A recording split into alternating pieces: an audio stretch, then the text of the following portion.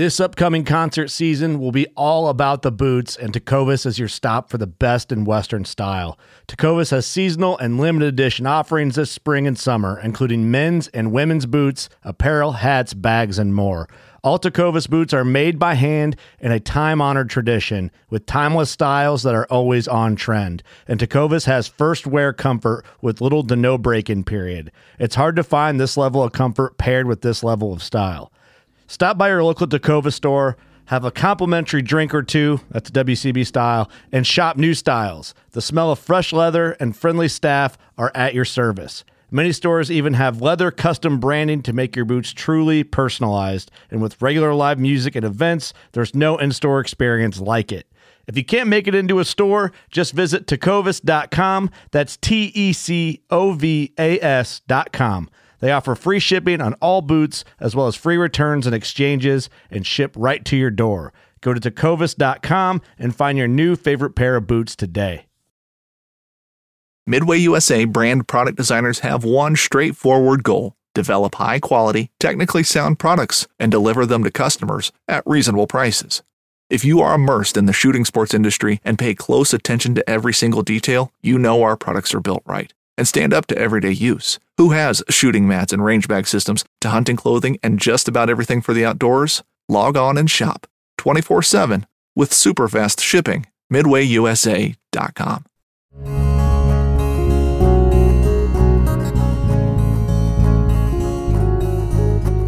Welcome to the Casting Across Fly Fishing Podcast. I'm Matthew of CastingAcross.com, where I explore the quarry and culture of fly fishing. Well, today I'm not going to talk about the quarry or the culture of fly fishing because I'm going to be talking about traditional fishing gear, and by that I mean spinning, casting, bait casting, and how it's okay. So before you turn off, flip to something much more fly fishing-y, hear me out. This is really important because, first of all, we ought not to be so elitist and so insulated that we totally shut off the possibility of using a spinning rod. Because, and I'll talk about a few of those reasons here in a moment, but first of all, because it's just poor taste. There is nothing wrong with using light tackle. There's nothing wrong with using heavy tackle. There's nothing wrong with using a incredibly stiff casting rod and 40-pound braided line and a precision engineered spinning or casting reel and jerking bass off of really deep holes and weighing them and being in tournaments. There's nothing wrong with that. Certainly there are people that do those things that probably do it in the wrong way for the wrong reasons, might not be the most ethical anglers, but as a whole, as a kind of a neutral entity, that kind of fishing is totally fine. It's what you do with it that is problematic. So just kind of first and foremost, there's nothing wrong with using a spinning rod. There's nothing wrong with using a treble hook. There's nothing wrong with using an awesome devil's horse with 3 treble hooks on it, as long as you're fishing the right way. And really, at the end of the day, it comes down to how you treat the resource, not how you are treating the resource or how you're interacting with the resource. If you can use a fly rod, you can use a fly rod in a very, I would say cruel manner, and you can use a spinning or a casting rod in a very eco-friendly and environmentally conscious manner. It all depends on the wielder of the item. There are no, with the exception of maybe snagging hooks, and even then you could probably make an argument for a snagging hook being effective for maybe non-native or invasive species or something like that. But fishing gear is morally neutral, with the exception of the banjo minnow, which is morally positive. But we might talk about that later. So why if you fly fish should you not only be not against spinning gear and conventional gear, but why should you kind of keep it in the periphery of your options? Well, first and foremost, I think that's important because a lot of us came from that world. There are some folks, probably a good number of people, I'm not sure what the percentages would be, who started off fishing by fly fishing. But the majority story that I've heard from my circle of friends and from folks I know just in social media and other things, they started using conventional tackle and they switch to fly fishing. So you shouldn't get rid of your stuff once you start fly fishing. You shouldn't say, I've got $1,000 worth of conventional gear. I'm going to sell that for pennies on the dollar so I can get my first fly outfit. Hang on to it. There's value in it. Moreover, there's value in those experiences, and you want that flexibility. Fly fishing should be seen as one tool, maybe your preferred tool, maybe what you seriously believe is the most effective and efficient tool in your arsenal, but fly fishing should be only one tool in your arsenal for catching fish. I mean, if you want to catch catfish, fly fishing works. I've caught catfish on the fly, but it is not the best way to catch big catfish, and you can't delude yourself and say that it is. But we're not going to be talking about catfish today, although catfish would be a good subject, perhaps for another podcast on a later day. But I'm going to talk about three circumstances why conventional gear might be better, and also a couple of things that you can improve your fly fishing with through using conventional gear, tackle, and methods. So first of all, why I use usually spinning gear. I can do bait casting, and I have some bait casting rigs, but more often than not, I'm using spinning gear just because of the type of fishing I do. So that's kind of for the frame of reference, spinning gear, and then spin casting when my kids are involved. First of all, is convenience. And sometimes I need this. If I'm only going out for the day, I always have a spinning combo in the car if I'm going to a lake or a pond in case the weather is gnarly. I feel like even on the biggest of rivers, just the way the lay of the land is, I can make do with fly fishing. But if I'm out on open water and there's weather, I want an alternative so I don't have to just kind of give up. I can cast heavier lines and stiffer rods into a wind. It just gets to be miserable. So when the weather is not great, whether it be precipitation that is heavy or a wind that is heavy, having conventional gear on standby is a way to kind of salvage a trip. And you're able to fish, not just engage in the act of fly fishing. You're able to actually fish when you have that conventional gear that's there. So that's the first thing. The second thing kind of ties into the first, which is ponds. If I'm the first thing with the weather is if you're on open water, if you're out in a boat. But if you're walking the perimeter of a pond, there's a lot of places, especially where I am in New England, where it's just not feasible to cast from the bank. So I'm not sure if you've seen pictures of New England, and if you have, they're probably these idyllic images of old church spires and quaint little villages with ponds and rivers running through them. Well, those pictures are a lot like a realtor that gets really sneaky with the pictures they take, and they take the great backyard view, but they leave the toilet seat planter that's just in the periphery out of the image.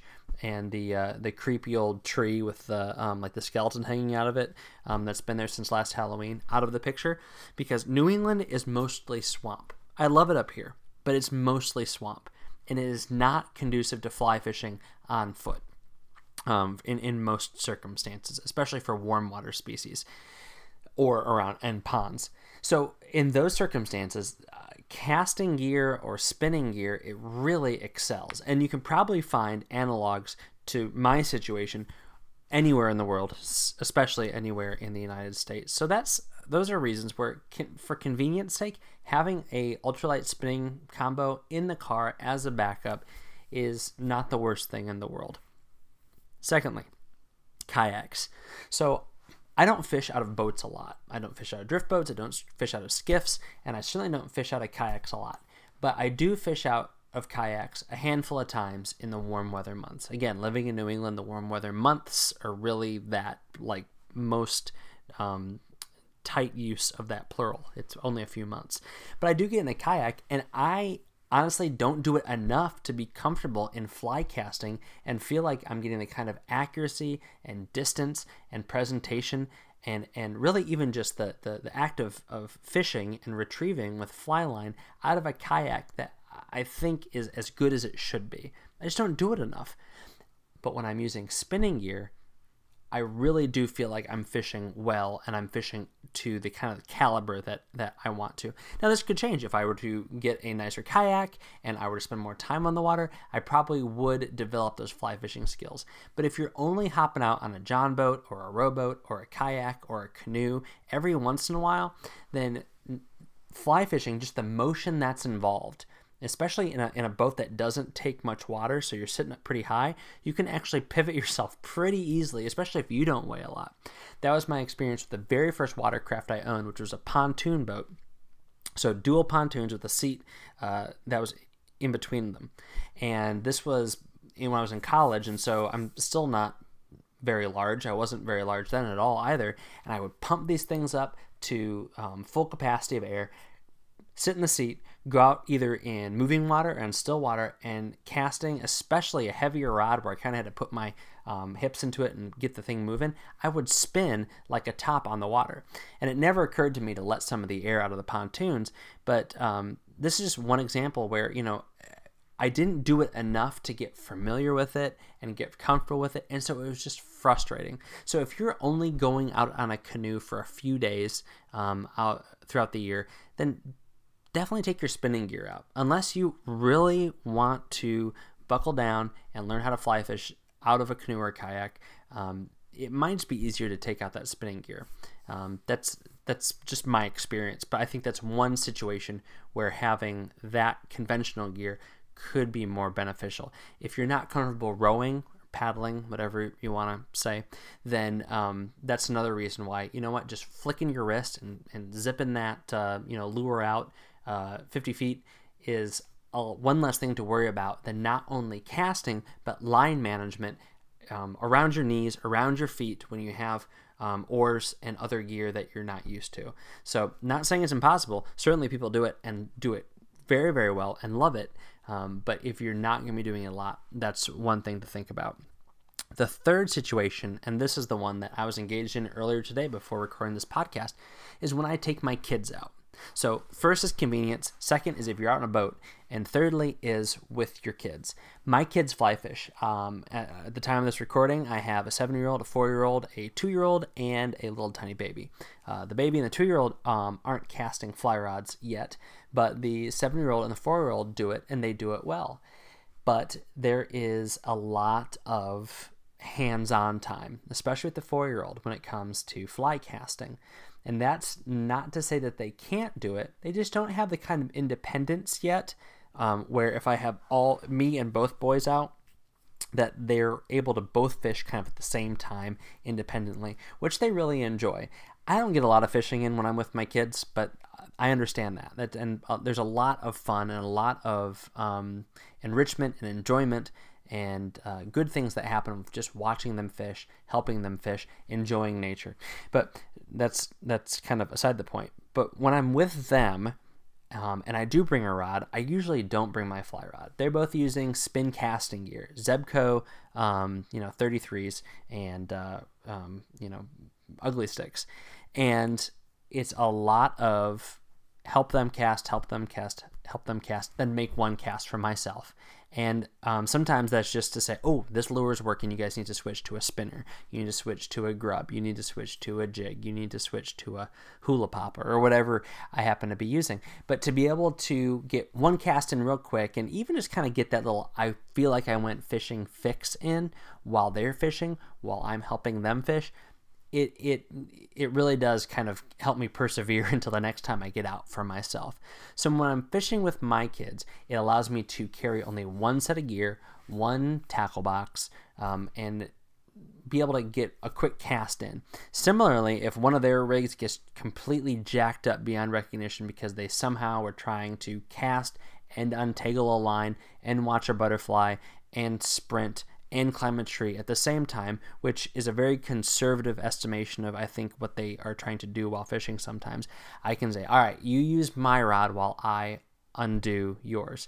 And again, this is kind of like a combo situation because when we're fishing near home, usually they're at a pond. And again, in New England, it's not like there's tons of open space.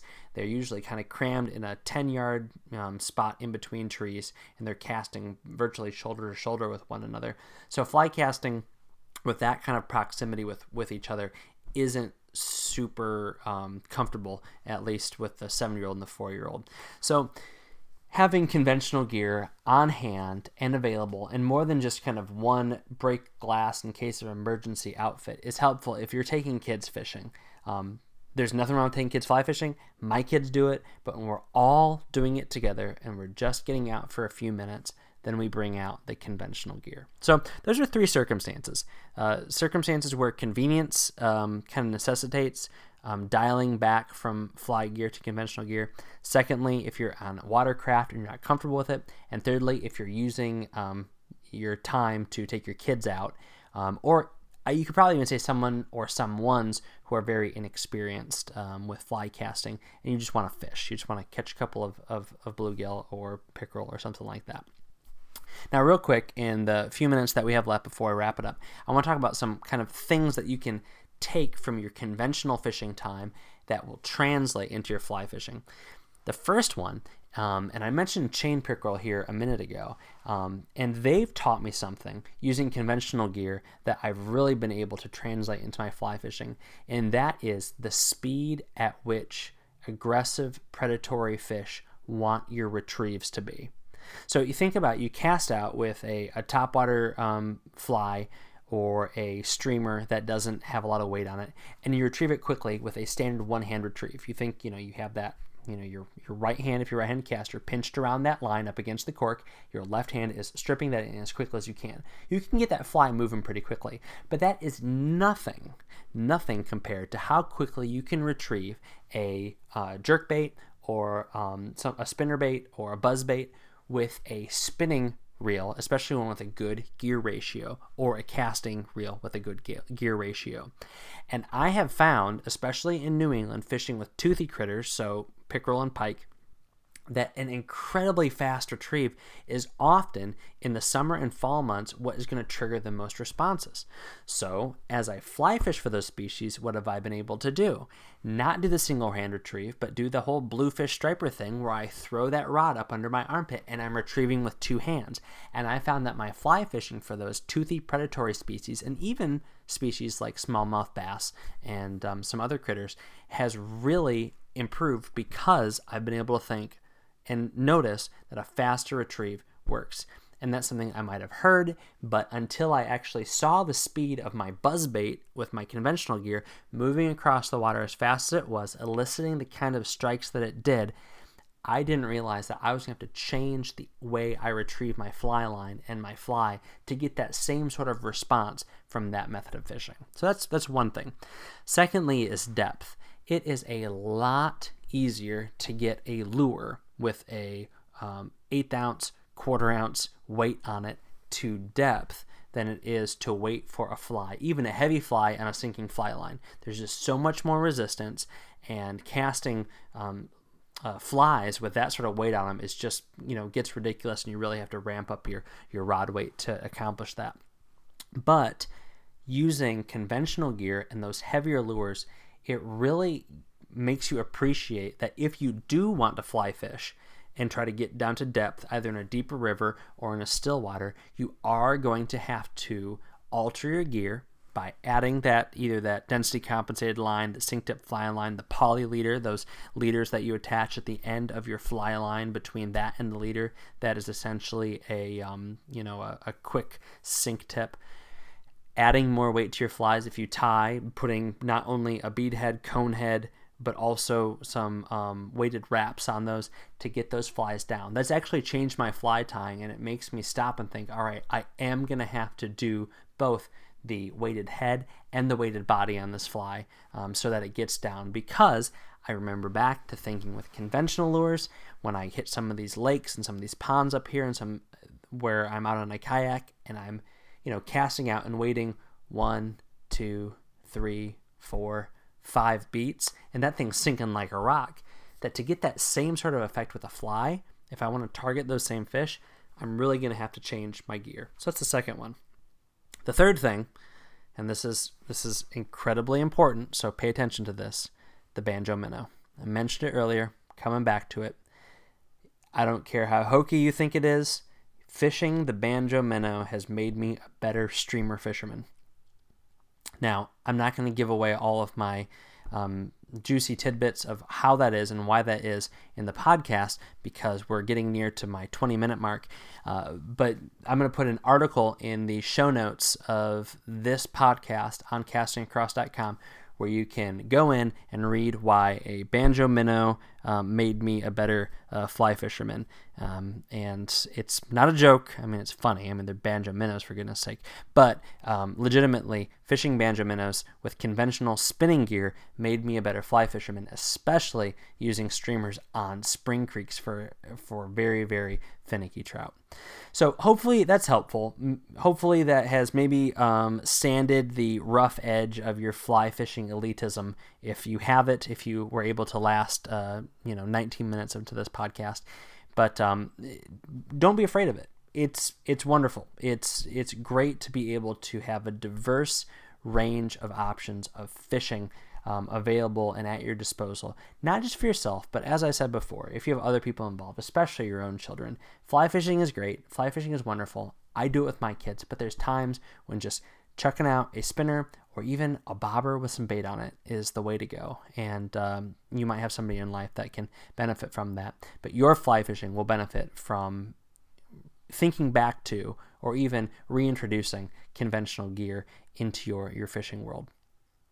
Now to talk about a couple of the articles that appeared on castingacross.com this week.